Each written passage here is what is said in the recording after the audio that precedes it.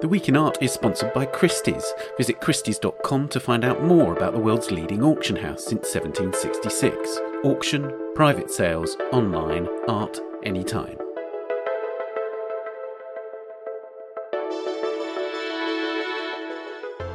Hello, it's The Week in Art. I'm Ben Luke. This week, 2 museum openings, M+ in Hong Kong and the renovated Courtauld Gallery in London. Also, we look at Black American portraits in Los Angeles.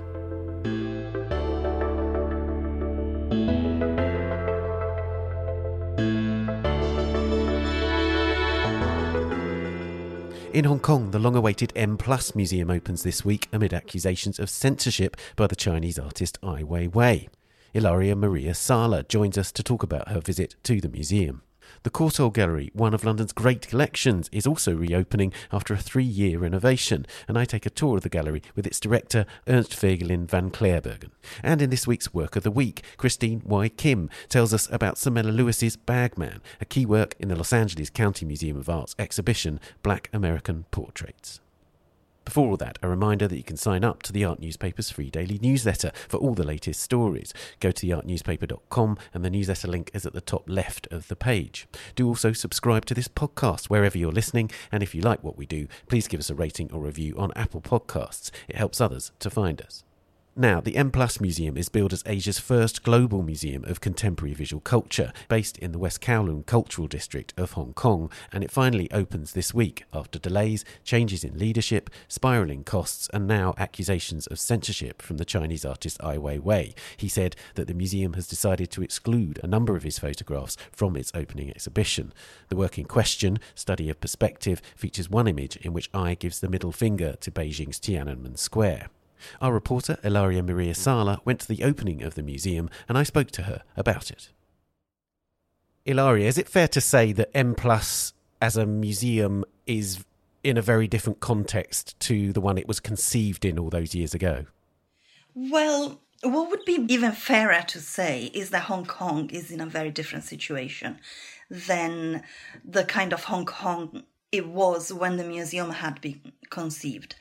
So, of course, there are more issues related to the museum itself right now, but there are also more issues related to freedom of expression, freedom of speech, all around Hong Kong. So it's not just the museum, but it's the whole situation that has changed quite dramatically.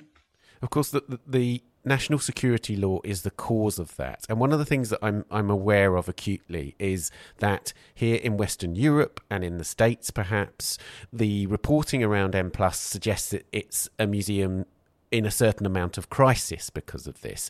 But what's the perception there? You're in Hong Kong. What's being said about it there? No, that is not the perception that there is in Hong Kong, and especially is not at all the perception that there was at the museum today at the opening. And this is for a number of reasons. So one very clear reason, I think, is because once we have seen today what the exhibits are, we can see that even if maybe certain things are presented in a more subtle way than they might have been before, there is a lot there that shows that the curators have really navigated with a great amount of awareness the new situation and the need to display certain works. This is particularly evident with the Chinese collection that was partially donated and partially acquired by M+, and this is the Uli Sig collection, which is a collection of works of contemporary Chinese art, and some of the works, especially from the 80s and the 90s, are overtly political, and they face very clearly some of the big taboos, let's say, that there are in mainland China, so just across the border. So definitely, I would say no sense of crisis as such. On the contrary, the museum took quite a while to open. There have been a number of delays. And so the atmosphere was actually the opposite. It was an atmosphere of more of festivity, in a sense, that finally the museum is here and Hong Kong can start to interact with it. Indeed. So let's talk about, Ai Weiwei is obviously, he's the most famous Chinese artist, certainly in, again, Western Europe and North America, etc. And his criticisms of the museum have been very strong because of relating to a particular image, which is one of his sequence of images where he's sort of raising a middle finger to various monuments throughout the world, and he did it to Tiananmen Square. Yeah. And he says that it's been censored from the museum and indeed from the museum's website. What's the actual situation there? So, of course, this image and the controversy surrounding it was quite present on everyone's mind. So that was one of the main questions during the initial press conference, where we had some remarks by Henry Tang, who is the head of M+, let's say more on an official position. He's not a curator, he's a Hong Kong politician. And he was asked about Ai Weiwei, in particular about that image that we are talking about. And in a sense, he didn't really give a very straightforward reply. What he was saying is that societies change, and so certain types of art might be appropriate or not appropriate as society change. And he was in particular referring to works that may have seemed fine early last century, and today we would call racist, and so the Tate wouldn't show them. So he was really kind of trying to change the topic to some extent, because that didn't seem to be a very pertinent answer, because this is not a question of society having changed, but politics having changed, which is quite a difference. And having said that, he also added that this image in particular is part of a set, and it was probably better to show the whole thing. So again, he was sort of trying to avoid the question. Yeah, so somewhat fudging his answer, you would say. Indeed. That said, there are two works by Ai Weiwei which are in the main gallery. So it's not like the entirety of Ai Weiwei is not present. There is quite a large installation called Whitewashing, which is a series of ancient amphors from Bampo, which are these very these Neolithic era amphors, and some of them have been whitewashed. Of course, it's not as in your face, it's not as politically direct as the finger, but at the same time, I think the fact that Ai Weiwei is included is positive, is at least a sign that the curators have been trying to navigate this line and not caved in entirely to, let's say, self-censorship or whitewashing, to use the title of the piece by Ai Weiwei, what actually is in the collection. The other thing that was said, which can be both positive and negative according to what will happen, is that Henry Tang said that some works may be shown later on or not, meaning that, of course, the museum will have certain works that will be rotating, because there's again, in the Uli Sig collection, for example, there's many more works than what can fit into the space available currently. And does it mean that then there will be, again, a political scrutiny on what can be shown in the future or not? That is anyone's guess, really. Yeah, that's interesting, that, isn't it? Because I've seen other statements by Tang where he seemed to suggest, or indeed the museum has seemed to suggest, that there is some form of approval process through which things like the websites and what appears on the websites do have to go through in order to enter into the world beyond. Is that your sense, that fundamentally there are sort of some forms of checks and balances that the Hong Kong government is exercising in terms of the content on M+'s website? Well, there might be a lack of transparency in some of these processes that make this quite a difficult question to answer. Maybe yes, maybe no. There's a lot that feels a bit not said, and because of that, unless you have a way to really understand what is being done on the official level. And again, I would like to stress the difference between the curatorial side and the more official level, which is mostly as I don't know if our listeners know, but it's a public museum. So the government does have a connection with the museum, at least in terms of funding, and in many other senses as well. So is there something happening at the website level? We don't really know. One thing that I think was interesting and slightly surprising to me, at least, was that, for example, again in the Ulisig collection, we have on show some fairly strong pieces.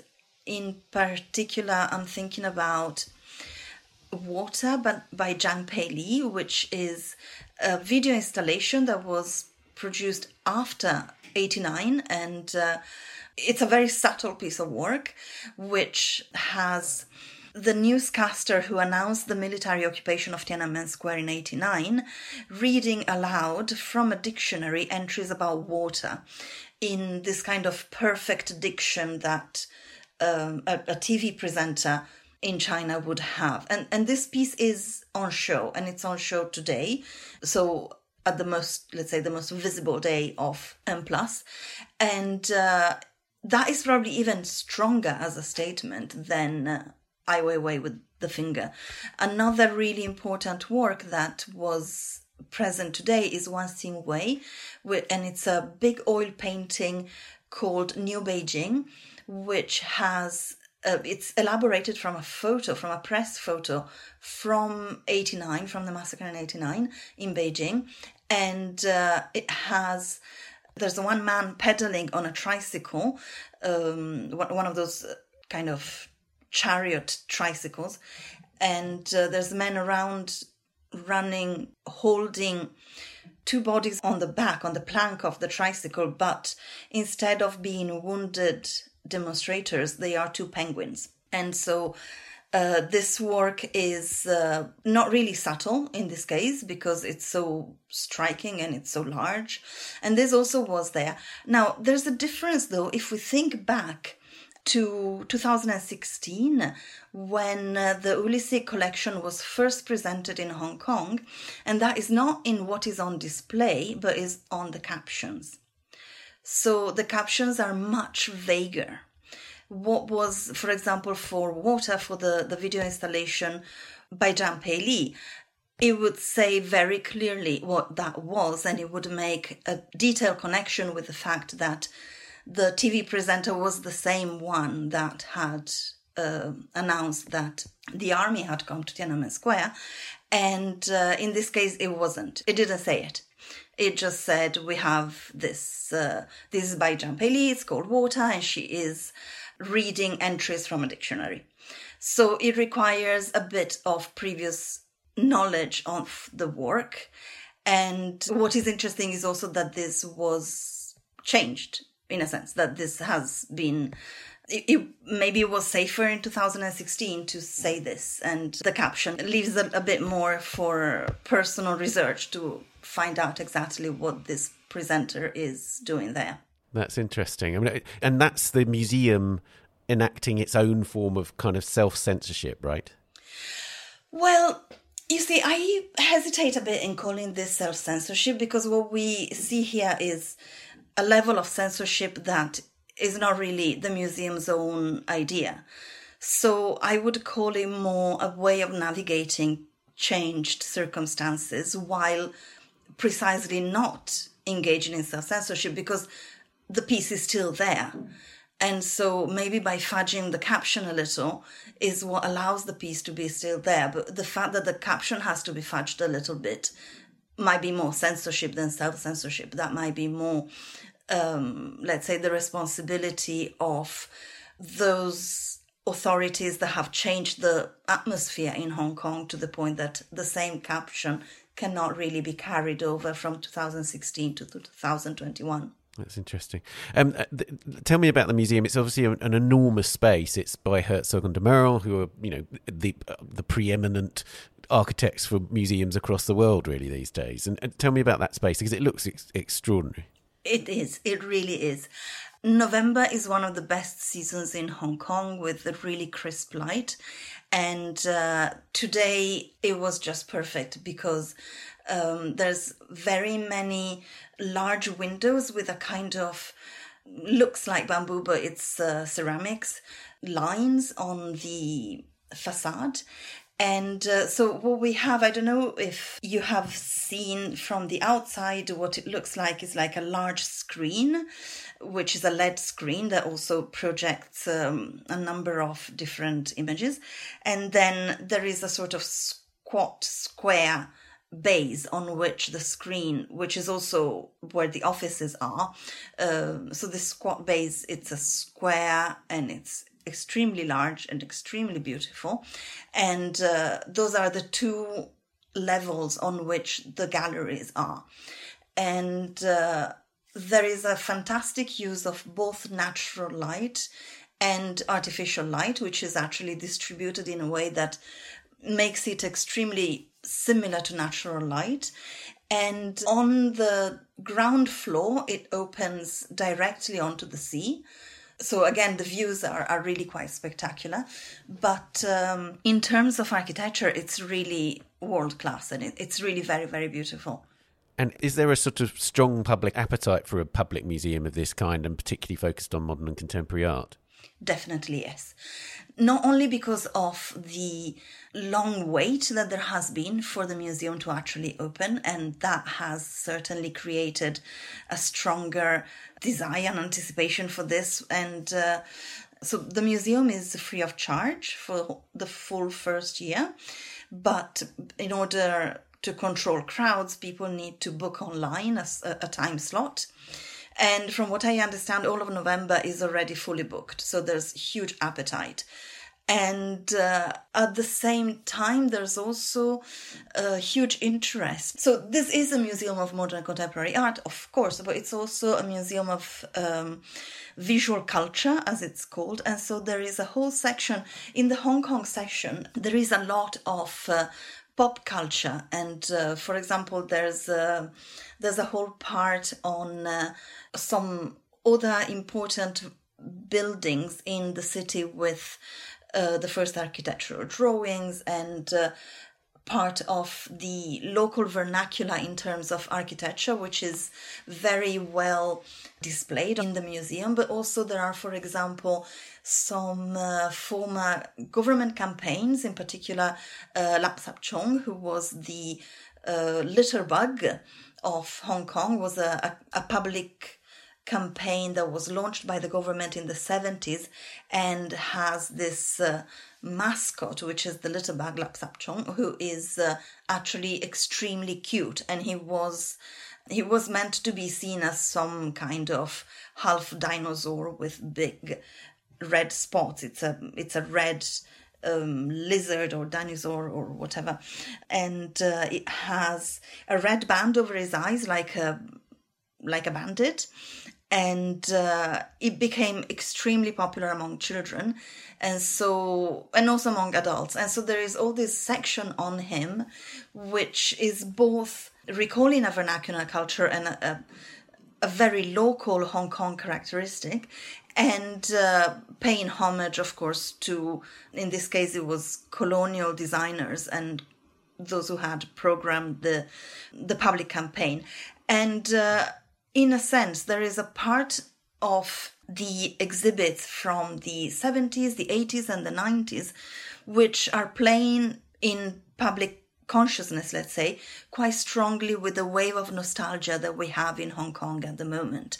So that makes it even more of a very strongly felt museum, because it has all these memories of growing up in housing estates, of Lap Sap Chong, for example, or pop stars from the 80s like Anita Mui. And in that sense, what I'm feeling around me is also a strong sense of connection with the museum, because it talks about this Hong Kong past. And of course, what we are seeing now, that the political situation has become more fraught is a bit of an idealization maybe of the 90s or the 80s, but the fact that there can be this there is the possibility of seeing in a curated show this time, which is a bit mythicized, is I think it's a show winner for the public, and other than being extremely interesting in terms of the visual culture. That's really interesting. So are you effectively saying that this wave of nostalgia directly connects to the political changes? Yes, a bit. And also, nostalgia is a feeling that is very Hong Kong. Maybe because the city changes so fast, and it's been changing so fast for decades. Of course, it's a nostalgia that has been increasing now with the political changes that we are facing at present, but it's not a sentiment that was absent before. Also partially because, as you know, Hong Kong has so much wealth invested in real estate, and there is this constant destroying of older buildings and building up newer buildings. And so there is a constant sense of losing something that was familiar, that was part of one's landscape. And so nostalgia is a bit ingrained in Hong Kong itself. And now that the changes have gotten faster, and they are not just affecting the buildings, but also the structure of society and the values of society, it's become even more prominent. And in this sense, the museum offers a bit of a balm, a bit of a space in which that nostalgia can be, in a way, part of a more material aspect of being able to see it directly and being able to have very concrete objects in front of which certain memories can come up again in a more precise way.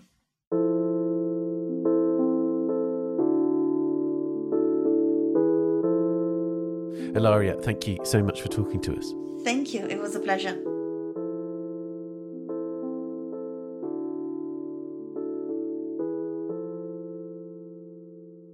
M+ is open now. You can hear the artist Casey Wong's interview on this podcast about the impact of the national security law on artists on the episode called Hong Kong Has the New Law Destroyed the Art Scene from July 2020.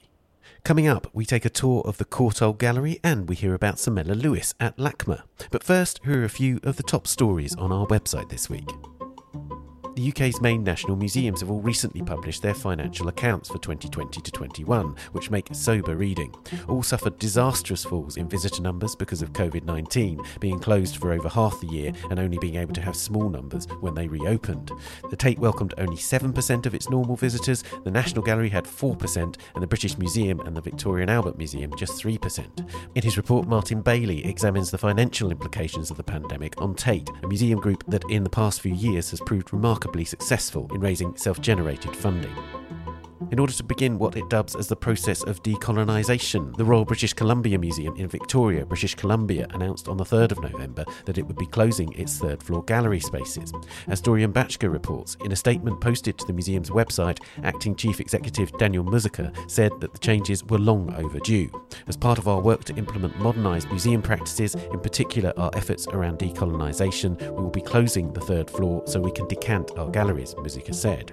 This is necessary to begin the long-term work of creating new narratives that include underrepresented voices and reflect the lived experiences and contemporary stories of the people in British Columbia. And finally, the director of exhibitions at Tate Modern, Akim Borchardt-Hume, has died, aged 55. Akim appeared on this podcast, taking me on a tour of Picasso 1932, just one of a host of brilliantly researched and presented exhibitions he curated at the Tate, the Whitechapel Galleries and the Serpentine Gallery. You can read Akim's obituary by the former director of Tate, Nicholas Sirota, at theartnewspaper.com or on our iOS or Android apps. We'll be back after this. The Week in Art is sponsored by Christie's. This November, discover live and online auctions at Christie's in Milan and Amsterdam dedicated to modern and contemporary masterworks, part of Christie's 20th, 21st century season. Kicking off in Milan with evening and online sales, the season showcases photographs, prints and multiples from Italian and international artists, including Enrico Castellani, Alighiero Boetti, Piero Dorazio, David LaChapelle, David Bowie and Salvo. In Amsterdam, the exceptional single-owner auction, 1,000 Roads, a private collection in Rome, presents works from renowned artists such as Francis Picabia, Alexander Calder and more. 20th, 21st century Amsterdam closes the season with names such as Martin Kippenberger, Sam Francis, Arnulf Reiner and Daniel Richter, as well as works from two important European collections. Find out more at christies.com. Welcome back. Now, the Courtauld Gallery, the museum attached to the Courtauld Institute, one of the great international centres for the study of art history, is reopening to the public after a 3-year closure. One of those remarkable institutions built from a belief that enjoying and understanding art improves society, the Courtauld is best known for the founding Impressionist and Post-Impressionist collection of the textile magnate Samuel Courtauld and his wife Elizabeth. But it was later joined by other collections that added major works by Cranach, Botticelli, Rubens and a host of others. Though much loved in London, the old Courtauld Gallery didn't really show art in the best way. But now, after a beautiful and sensitive renovation by Witherford Watson Mann architects, it's reopening, with spaces repurposed and opened up, new rooms created, a new commission from the painter Cecily Brown, and a series of displays which bring fresh light to its magnificent collection. I went to the gallery to take a tour with its director, Ernst Wegelin van Claerbergen. Ernst, we're in the earliest part of the collection here. And this is, in a way, a kind of problematic part of the collection because it used to be kind of hidden away, right? That's right. I mean, it's a wonderful part of the collection, and that was the challenge, really, to bring it back to prominence. It used to be displayed in a single gallery on the ground floor, and what tended to happen was that people walked straight past it, drawn by the great impressionists on the second floor. And so what we wanted to do was really to create a situation where people could really for the first time enjoy and encounter these pictures in a very sort of high quality setting.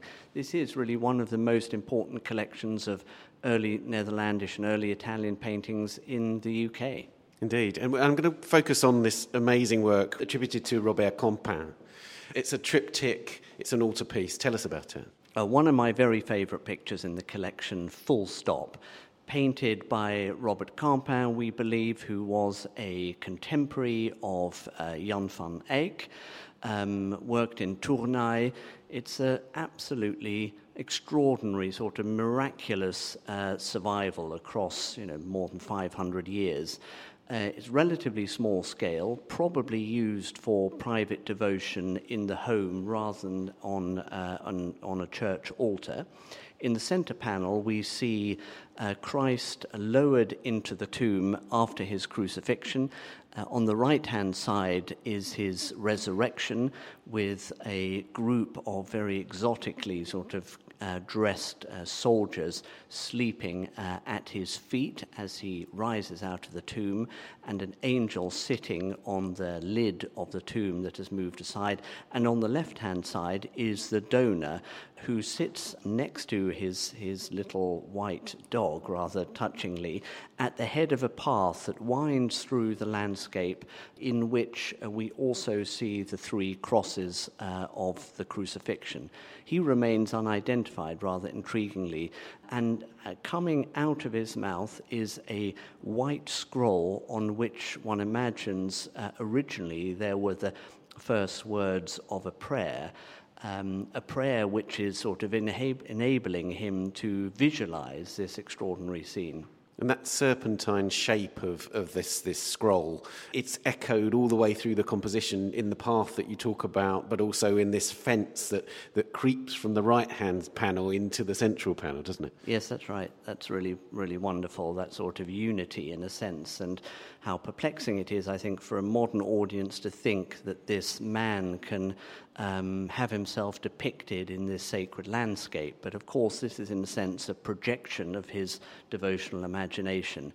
And the painter, using oil paint, a very early example of the use of oil paint, has achieved, I think, in this work just a clarity of design and an intensity of emotional expression, which really is heartbreaking.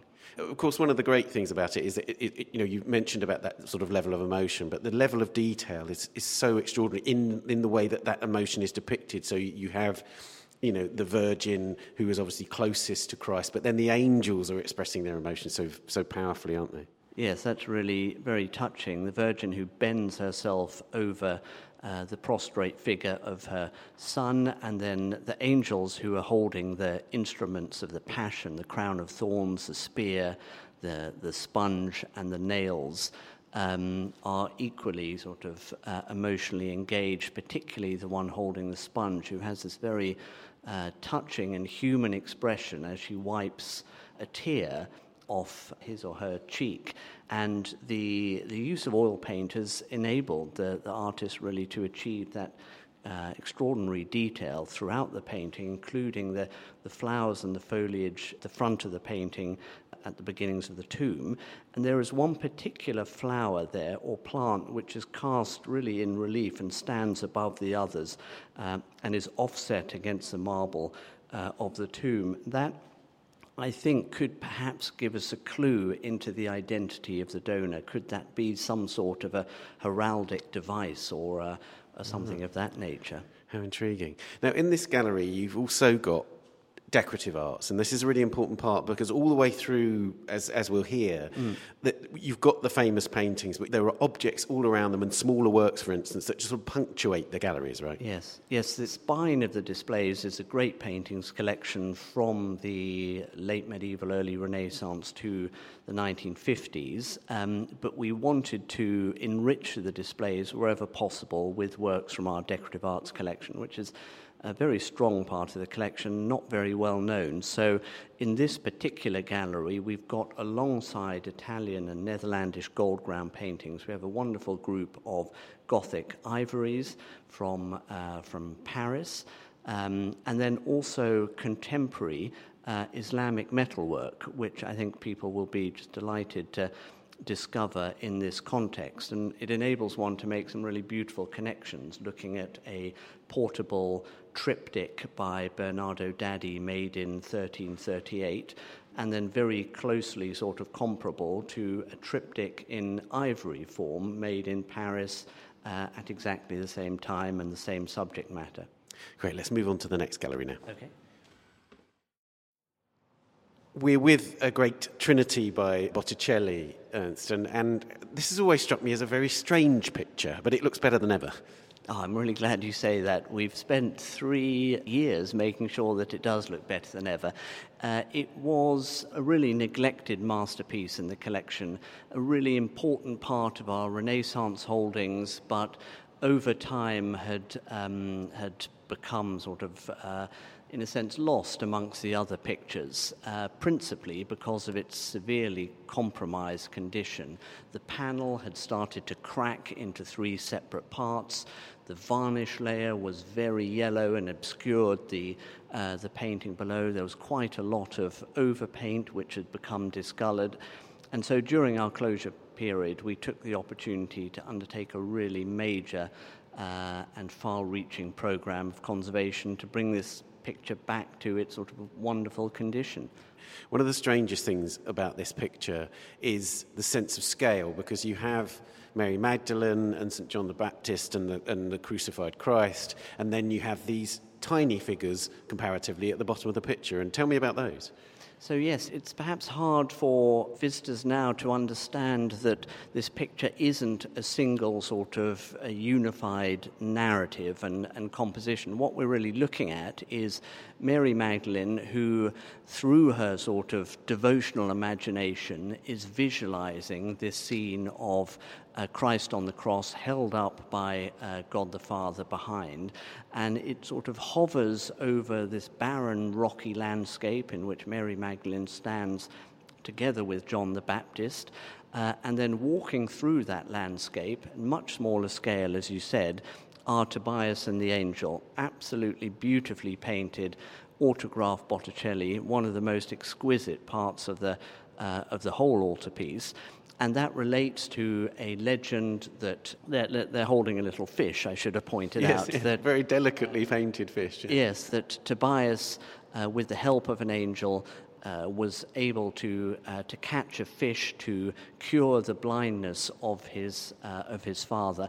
Their presence in the picture is still partly unexplained and might relate to who funded the commission originally.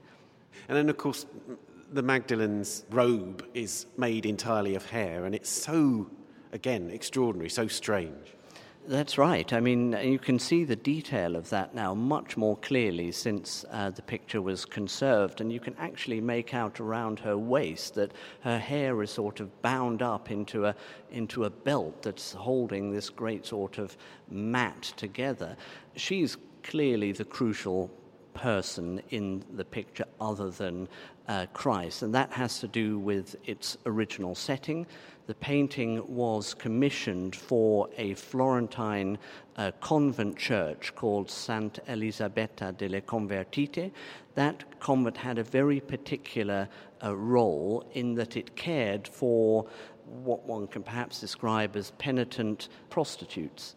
And so this original audience in the church would have been invited to regard Mary Magdalene as their exemplar and prototype in the way that she is able to visualize and consider Christ. And again, in sight of this picture, you've got some wonderful maiolica, and again we've got some Middle Eastern metalwork. So it's, again, you're wanting to mix up the collection. Yes, that's right. I think to create sort of variety and points of interest and to make connections between works. And perhaps the other highlight in the gallery is the pair of extraordinary wedding chests made in 1472, so about 20 years before the Botticelli, the Morelli Nerli wedding chests, the only surviving examples of their kind, where the wedding chests are still paired with their original painted backboards or spaliere. And these things are fully documented in the archives in Florence, so we know exactly when they were made, why they were made, who was paid how much for doing which parts. And so, I mean, fantastic things to have in this opening display. Indeed they are. This might be a good moment to talk about the sort of way that the Courtauld collection has been built up, because, of course, Samuel Courtauld is the most famous person who's behind this collection, but it's made up of lots of collections. Yes, that's right. And we do add to the collection. We do occasionally buy things, not at the level, unfortunately, of Botticelli and Robert Campin, but the collection is growing and developing. But historically, it's grown almost entirely through gifts and bequests by some of the great collectors in this country in the 20th century. Samuel Courtauld and his extraordinary Impressionist masterpieces, Count Antoine Zeilen, who was an Austrian-British collector of old master paintings and drawings, a great collector of Rubens, Viscount Lee of Fareham, who was also the person who gave checkers to the nation for use by the Prime Minister. And actually it was Lord Lee who gave us both the wedding chests and the Botticelli altarpiece. He claims to have found the Botticelli in the basement of a frame dealer's shop in Piccadilly, and writes in his memoirs that it was a little bit dirty, but he thought it was a good picture, and he took it home and just washed it down with a bit of soap and water, and it looked great. So we took a different approach in our treatment this time round. That's great. You mentioned Rubens there. Let's go and look at some Rubens. Now we're in front of there's very many Rubens in these displays, but we're in front of two pictures which show a very different character of this great artist. Let's talk first about Rubens's portrait of the family of Jan Bruegel the Elder. Yes, this is a wonderful picture and a very interesting way for people to approach Rubens, who I think some people struggle with nowadays, but he's the most extraordinary and sort of rewarding artist, and I think an extremely sort of appealing personality. This is a portrait of family and friendship. It shows Jan Bruegel the Elder, who was the son of the famous painter Peter Bruegel the Elder. Jan Bruegel was also a painter, and it shows him in a composition with his wife and two of his children, his daughter and his son. And Rubens has achieved something quite, I think, extraordinary by being able to knit together these four figures in a beautifully sort of harmonious way. This is sort of the prototype of the modern nuclear family speaking to us across 400 years. The husband has his arm over his wife's shoulder. The wife has got her arm over her son's shoulder. The daughter is looking up at her mother in sort of emulation and love, and the whole composition comes together in this beautiful knot of hands in the mother's lap. It's really wonderful. It's interesting that there are no references to Jan Bruegel's profession. He and his family are dressed as wealthy, prosperous Antwerp merchants. The little boy looks almost like a sort of cavalier in a sense. We know that Bruegel and Rubens were close friends. Rubens helped Bruegel with some of his correspondence, writing in Italian to his patron in Milan, and they also collaborated on pictures, worked together on single paintings. So I like the idea of Bruegel sort of looking over Rubens' shoulder as he was working on this, and perhaps Rubens saying, "No, look, Jan, I'm not finished yet. You can't see it yet." And so, I mean, it's a really sort of touching and wonderful and incredibly sort of modern painting. Indeed, there's so much affection in the eyes of Bruegel, aren't there? Looking at us, but of course looking at Rubens. That's right. And Rubens was also a great admirer of Jan Bruegel's father, of Peter Bruegel the Elder's work, and collected his work, including a landscape with the rest on the flight into Egypt, which is in our collection. And again, I think it was a nice idea that the two of them sort of, taking a break perhaps from posing for this work would have drifted over to look at Rubens's collection of Peter Bruegel's paintings. Oh, nice. And next to this is a landscape. And, of course, one of the things that's astonishing about Rubens is that, as you say, he's helping out Bruegel with his Italian. He's being a diplomat between Spain and England. But at the end of his life, he settles down and paints beautiful landscapes like the one that we're looking at now. Yes, this amazing sort of protean figure who can turn his hand to anything, portraits and great sort of altarpieces, and then this is again a very different sort of dimension of his work. And as you said, this is Rubens towards the end of his life. He's bought the chateau of Edstein outside Antwerp. He's very wealthy. He's recognized as the prince of painters across Europe. He's married Helena Fourmont, his young second wife, and life is good for Rubens, and he sets about painting this extraordinary group of wonderfully sort of lyrical landscapes for his own enjoyment and pleasure. They're free, they're open, the brushstroke is incredibly sort of provisional in some areas, and you can just see an artist delighting in the act of painting. It's this sort of the constellation that he describes here. It's almost like he's got his paintbrush and just flicked it at the surface of the work. It's exactly that. It's so sort of provisional. You can see the ground layer through the blue of the night sky. It's very open, and then the stars are literally in this sort of creative act, sort of flicked onto the canvas, onto the panel rather. In some cases, sort of it looks like they're actually over the branches of the tree, and then the way that the moonlight reflects so sort of beautifully in the little stream that sort of meanders through the composition. And it relates to the next gallery that we're going to look at, because it was owned by Joshua Reynolds. That's right.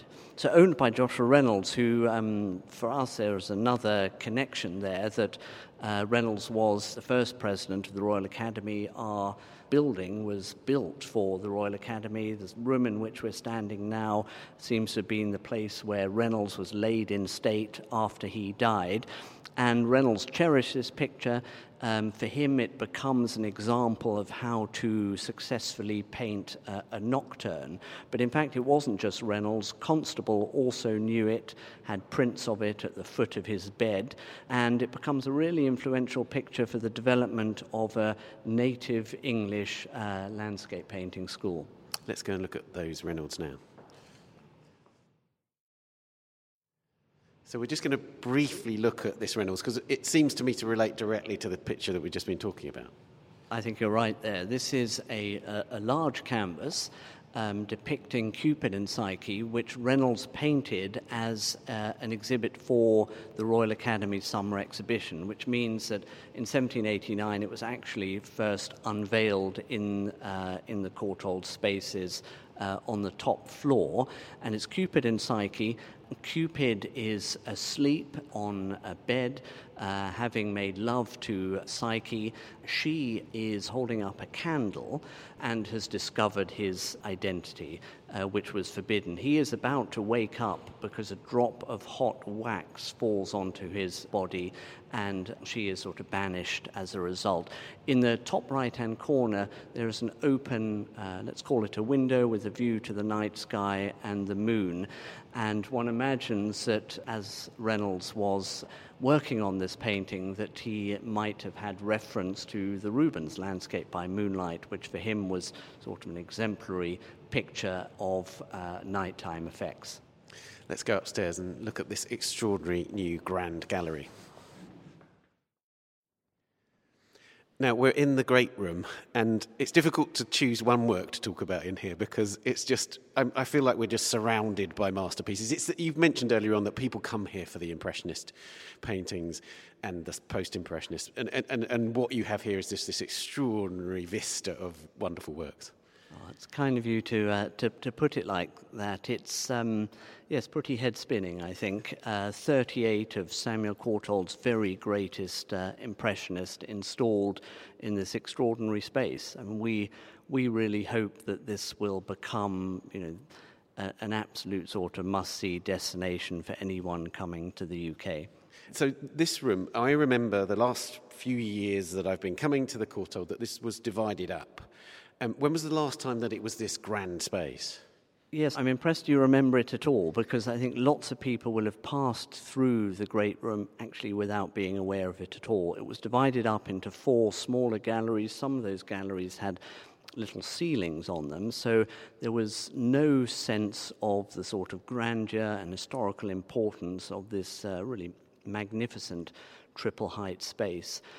It was subdivided in 2002, so for the best part of 20 years, no one's experienced it like this. And it is one of the great sort of spaces of London, built in 1780 by William Chambers for the Royal Academy to host their annual summer exhibitions. And now this combination of this wonderful soaring gallery with these absolutely extraordinary 19th century pictures, I think, is something really powerful. You've really thought about the different viewpoints as you come through the space, haven't you? So, for instance, the great Manet at the Folies Bergère is not immediately visible, but you turn a corner and bam, there she is. That's right. There was a moment where we were thinking whether the room should be just completely open and completely sort of bare of any sort of insertions. And we felt actually that would not be a very satisfactory visitor experience, the sense that you walk into a gallery and at the turn of a head you see absolutely everything. I mean, maybe for a moment that's incredibly exciting, but then I think not very rewarding. So we have 2 freestanding walls in the gallery which are demountable, but which give a very dynamic character to the space and allows you to move through and around and, as you say, to discover things at every turn. I think crucially we didn't want the Manet to be visible when you walked across the threshold. So the first thing you see is the 2 great Gauguin Tahitian paintings, and then once you approach those, then coming into view on the left-hand side is that extraordinary Manet, and then spinning around as you walk towards her, the Van Gogh self-portrait, and so on and so forth.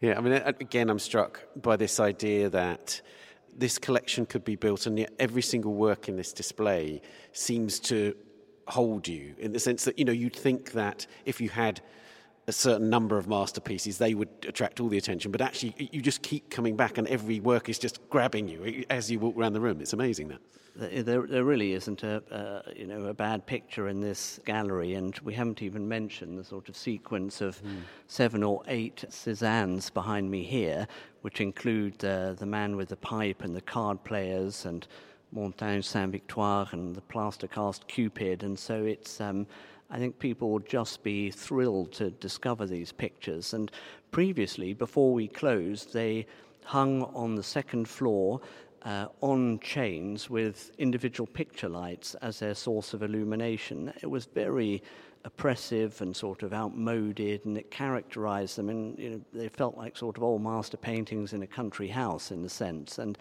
I think they feel completely liberated now, and they have some of their sort of radical quality back. So even for me, I've known these pictures for a long time, there's a sense of sort of rediscovery, and I'm seeing the Manet and the Cézannes in a completely new light. Indeed. I wanted to ask you about, what's the intention now for the Courtauld? Where do we go from here, if you like? So people in London who know this collection, love this collection, revisit it time and again. Is the idea to make, as you hinted at before, the Courtauld a kind of destination so people will come here independently? It's not, in a way, it's not the sort of in-the-know gallery anymore. Yes, that's absolutely what I hope for, that it isn't just for those in the know, for art aficionados, but this is a collection that was set up by Samuel Courtauld with a very particular sort of mission in mind. It was based on his belief that art is life-enhancing, that it's not just a nice thing to have, but that it is essential for the well-being of the individual and the health of society as a whole. And that is the mission that we are committed to. That's why during our closure period, many of these pictures were shown across the UK in our partner institutions, in museums and towns and cities where the Courtauld's business used to have a major textile manufacturing presence. And so Renoir's La Loge and the Monet and Modigliani and Cézanne, they went to Coventry and Preston and Hull and Belfast and elsewhere, and that was immensely rewarding. And so I really hope that this comes to be seen as a resource for the nation, really. It's also a resource for people who are learning and thinking about art, isn't it? Yes. And people who are doing that as students, but also visitors, as you say, and young people. And I think we're going to go and see a work now by Cecily Brown, and it seems to me that this is a really instructive idea, that you have a living artist at the heart of the Courtauld. So let's go and have a look at that now. Now, I walked up this staircase at the Courtauld numerous times, but never realised that there was a great big gap for a picture at the top of it. Tell us about this. A gap quickly gets filled in any art gallery, but here it's particularly purposeful. So at the very top of the famous Royal Academy spiral staircase, there is a large and previously empty frame. We know that when the Royal Academy opened here in 1780, that there was originally a painting there by an academician who you'd be forgiven for not knowing, called Giovanni Battista Cipriani. That painting is long since lost, but this wall was just crying out for something really exciting. This is the first time that a work of art returns to this location in over 200 years. It's an extraordinary location, a wide sort of horizontal frame on a curved wall. It's well over 4 meters wide, and it just grabs you as you come up the stairs and arrive at the top on the landing where behind you have the early Impressionist pictures. In a way, you couldn't have chosen a more fitting artist, because Cecily Brown is a painter who draws on the art of the past constantly in her work, right? That's right. She's an artist who loves the Courtauld collection and knows it well, not just the 19th century pictures, which are clearly a sort of touchstone, but also the earlier collections and coming out of Rubens. And this picture, which sort of slides between figuration and abstraction in this extraordinary way that is a signature sort of aspect of Cecily Brown's work, I think invites you to think about that long tradition of painting and the act of painting as well. And indeed, there's a palette with a thumb through it on the far left of this piece. It's actually sort of a triptych, is it? Or a single piece made up of 3 canvases that bend round the wall, effectively. Yes, that's right. That it is made of 3 individual parts that you can sort of scan across harmoniously. I think people will just love standing here at the sort of balustrade, this sort of Titanic-like spot at the top on the bow of the ship, and sort of contemplating this picture, which has 2 male nudes at the heart of it, but then surrounded by this sort of extraordinary dreamscape, this maelstrom of sort of brushwork, out of which emerge sort of individual figures and details and faces and other sort of elements. And some of them, I think, refer in a gentle way to pictures in our collection or to traditions which our collection also addresses. That's right. I mean, you could, to a certain extent, try and unpick what the references might be. But I think, in a way, the strongest thing about this is that you can come out of having seen gallery after gallery of great art and know that art is still being made, and it nods to that history. Yeah, that's a really nice way of putting it. I think that it sort of, it asks a question. It sort of refreshes your eyes as you come out of Rubens and the Baroque, and it sort of invites you to think about sort of the long tradition of painting, rather than just sort of picking out individual episodes. And I hope that really sort of provokes people to just to pause, in a sense, and to think about those questions of representation and figuration and how that addresses not just the art of today, but, is that an interesting lens through which to think about the great 19th century painters and what they were doing, and, even aspects of Rubens, the way that she foregrounds the materiality of paint and the act of painting. You could look at that and then go downstairs and look at a Rubens oil sketch and actually think, hey, that's, there's a connection there.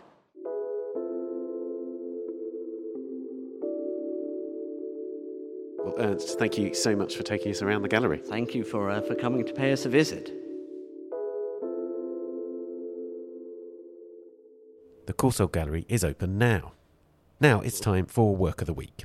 The tour of the portraits of Barack and Michelle Obama by Kahinda Wiley and Amy Sherrill travelling the US has now reached the Los Angeles County Museum of Art, or LACMA. Accompanying it is an exhibition, Black American Portraits, which features images of black people mostly drawn from LACMA's own collection. The curators of that show are Christine Y. Kim and Liz Andrews, and Christine has selected one work from the show to discuss, Bagman by Samela Lewis. Christine, we're talking about a work by Samela Lewis. Why did you choose to talk about this as a kind of emblem of the show? Samela Lewis is an extraordinary, important artist in Los Angeles, and even more specifically at LACMA. It's recorded that she was born in 1924 in New Orleans, but actually her memory and other records, more specific records, because of course at the time, as happens in many places around the world with recording birth and death dates, accuracy for certain individuals and populations is not always there. She was actually born in 1923, making her 98 years old, not just 97 today. She still lives in Los Angeles and actually not so far from the museum. She's really an extraordinary figure in art history and has contributed 2 works to the exhibition. Warren Kenner, a portrait of her friend that she made when she was 16 years old from 1948, and Bagman from 1996, which is the painting that I'll be talking about today. But a couple of things, a few kind of contours to just sort of outline her biography a bit for those of you who aren't familiar with her and her work. She was mentored by Elizabeth Catlett, who actually had studied under James Porter at Howard University and wrote the first comprehensive book on African American art in 1943. And Samela Lewis really was a pioneer in the field of art history and has produced an impressive body of work while also creating opportunities for other artists of color. And, has also been an extraordinary mentor, educator, and done so many things in the field. She is a co-founder of the California African American Art Museum here in LA, also the Museum for African Art, along with many other galleries in the area. She showed an early interest in art as a child, and she attended Dillard University, which is where she met Elizabeth Catlett. And she was part of the cohort of students that Elizabeth Catlett famously convinced the New Orleans Museum of Art to allow into see the Picasso show. Of course, at the time, Black students weren't allowed to go into the museums, and that was the first experience that Samela Lewis had in a museum. And of course was very astounded by what she learned and saw there.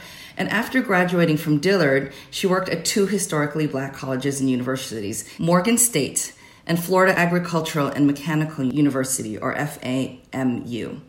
She came to Los Angeles after becoming the first Black woman to receive a PhD in art history from Ohio State in 1960. And actually her dissertation focused on Chinese art, which was part of Lewis's expansive understanding around non-Western aesthetics, object making, as well as his sort of world view. She collaborated with Ruth Waddy and E.J. Montgomery here in Los Angeles to publish a very important series called Black Artists on Art from 1969. A lot of the work that Kelly Jones and Bridget Cooks and other art historians have done has been around these periods in Los Angeles and relationships between artists, the work that they were making in institutions in the 1960s and 1970s.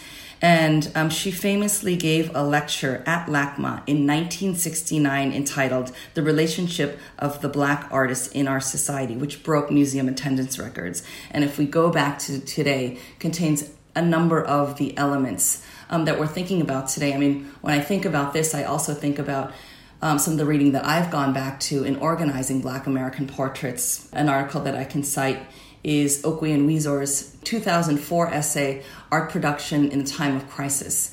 And in it, he sort of gets to the ways in which artists' collectives, conversations with writers, and really kind of in these communities, these creative and intellectual cultural communities, how kind of so much material was produced, many of it just in thought and moving the kind of conversation forward, and in many other cases, actual making, which again, back to Los Angeles history we saw here in the 60s and 70s, David Hammond, Senga Nagudi, and a number of other artists, also poets and writers, really making creative work at the time.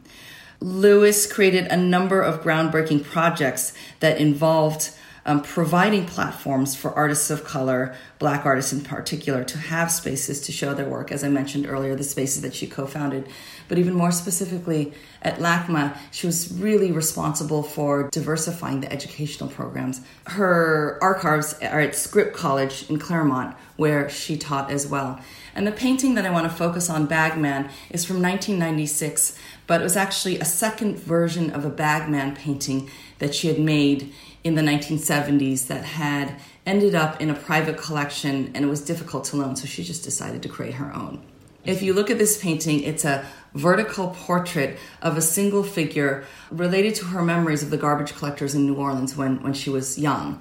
And it's almost this totemic figure that very much reminds me of African forms, of Asian and Chinese forms in this kind of totemic sort of blocks of color. So with the exception of the brown skin of the figure, she only uses primary colors of yellow, red, and blue. The figure himself stares directly at the viewer with a gaze where he's almost squinting his eyes, where he's suspicious. Why are you looking at me? I'm looking right back at you, as he's moving on with his sacks or slung over his shoulder. And you almost can feel, even though it feels like a very kind of flat and static image, that he's kind of on his way and you're on your way. But you make this sort of eye contact with the figure. And it's really quite an intense painting. Indeed it is. I'm looking at it now, and it's just got this, as you say, that directness of gaze. It's a sort of defiance, but you can feel the empathy of Samela, can't you? You can feel her reaching out to this human that she's encountering. Absolutely, and it's so interesting because in Los Angeles, perhaps more than other places in the country or in the world, she is someone who's really recognized here as a sort of a godmother or a grandmother to Black figuration. And she also worked abstractly, and I was at her home a few weeks ago, and she's continuing to paint and draw on these prints. That was a collaboration with Maya Angelou. But I think also kind of thinking about the ideas in the show in Black American portraits, where in the middle of the summer of 2020, I had been already working on this exhibition with Liz Andrews, combing through the collection really from the moment we knew that the Obama portraits were coming to LACMA as the only West Coast venue. For me, it was really important to think about how can these portraits be something beyond themselves. They're extraordinary portraits by Kehinde Wiley and Amy Sherald, respectively, of former President Barack Obama and First Lady Michelle Obama. And the symbolism, the color, the gaze, the position, the pose of the figures make these paintings extraordinary for a number of reasons, in addition to the first Black President and First Lady choosing two Black contemporary artists to portray them.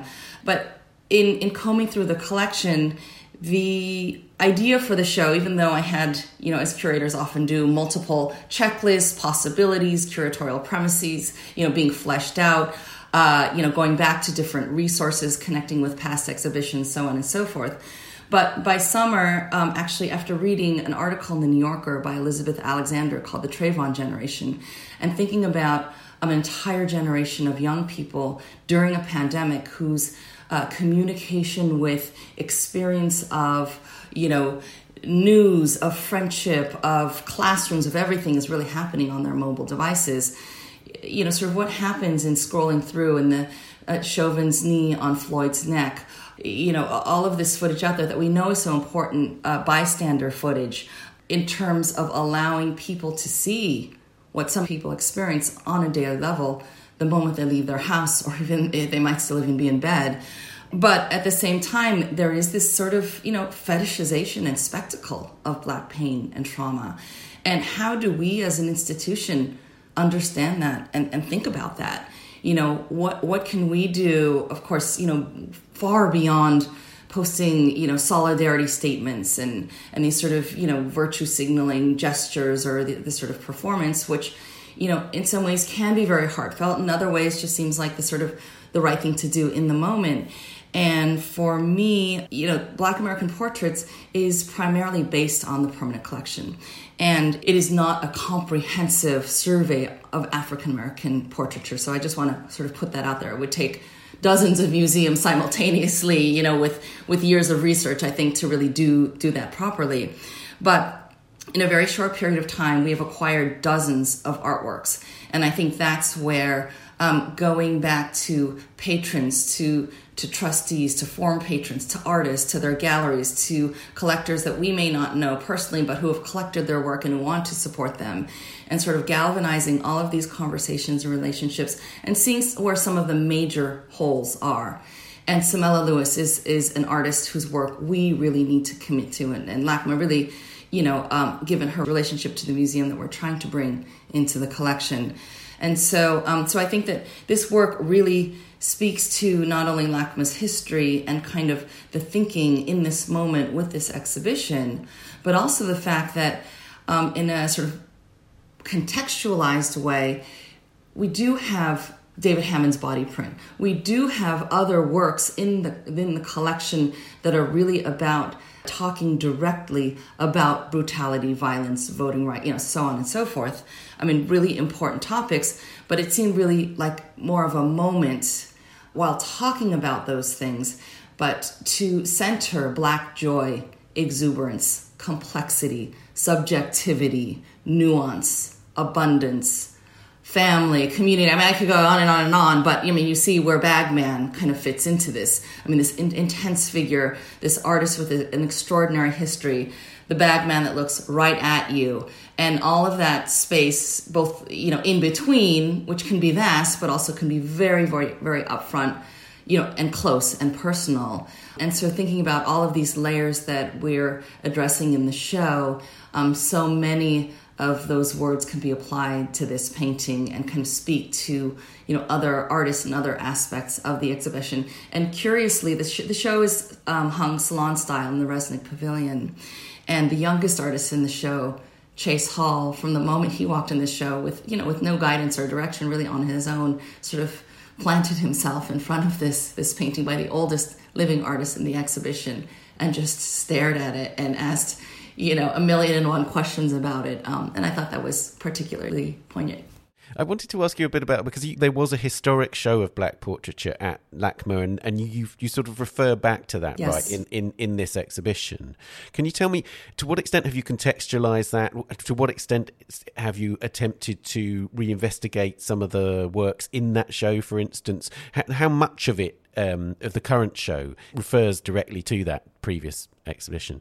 Subtly, not so subtly, 2 Centuries of Black American Art was the title of David Driscoll's show in 1976. And our exhibition is called Black American Portraits. David Driscoll is represented in the show with a portrait called The Jazz Singer from 1978. It is an extraordinary work. But the legacy at LACMA around David Driscoll's show is really quite extraordinary. And I'll try to maybe tell you a little bit about those kind of contours in a nutshell. In October of 1968, there was an exhibition of African art objects from the Tishman collection that we put on view. And that fall, the museum asked some Black employees who were the security guards if they would help or collaborate and bring people in from the African American community into the exhibition. And that's when the Black Arts Council, BAC, started being formed by Cecil Ferguson and Claude Booker. And so in December 28th of 1968 is when a program happened, and it happened at night. I think it was after 8 or 9 o'clock, as opposed to your typical 5 to 7, 6 to 8 opening. And this was a time when people were off work for them. There were performers on stilts, there were jazz performers. There was this idea that within the space of the museum, there can be a type of cultural specificity, and everything from programming, entertainment, food, list of invited guests, etc., could be really rethought and bring people in a very abundant and open way. And I think that really kind of triggered some deeper thinking. And Black Culture Festival, a number of events. The lecture that I cited earlier by Samela Lewis happened that next year. She came into the museum as an employee, and it was actually Samela Lewis who encouraged the museum to bring in a Black guest curator, David Driscoll, to curate a major exhibition, which he did in 1976. There are a few other exhibitions that happened at LACMA in the 1970s, and in 1981, there was a solo show of work by Maren Hassinger, which was unfortunately in the basement galleries. But LACMA went quite some time without having a Black-centered exhibition.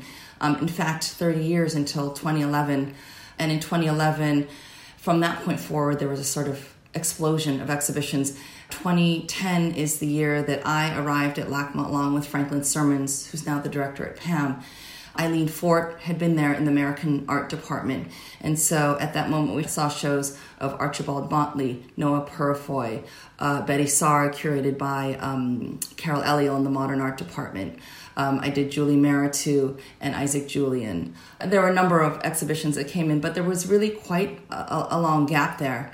And in addition to doing these exhibitions, I have felt that it's really important to invest in the artists and the works themselves, to bring the work into the collection, and not just to put these objects on display. It's really curious, isn't it, that you're talking about this really progressive moment that, as you say, Samela was directly involved with. There's a show curated by a guest curator, and then there's this gap. It's symptomatic of the art world in that time that was seen to be enough, or that the nettle wasn't grasped at the time by the people running the museum. And I think this is really important to me, is that this is a moment where we can really start being honest in ways that we weren't before. Of course, there have always been layers of honesty and sincerity and authenticity. And in many ways, perhaps it's a larger, more historic national problem around kind of coming to terms with histories and pasts and annihilations and massacres and et cetera, et cetera.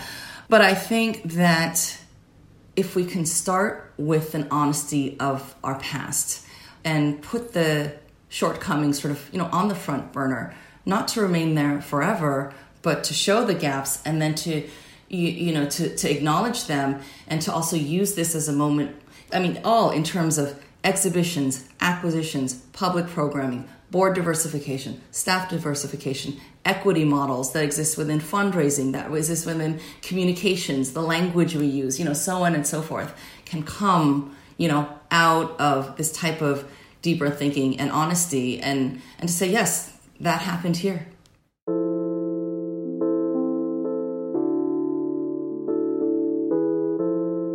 Christine, that's a great way to end this conversation. Thank you so much. Absolutely. Thank you so much, Ben.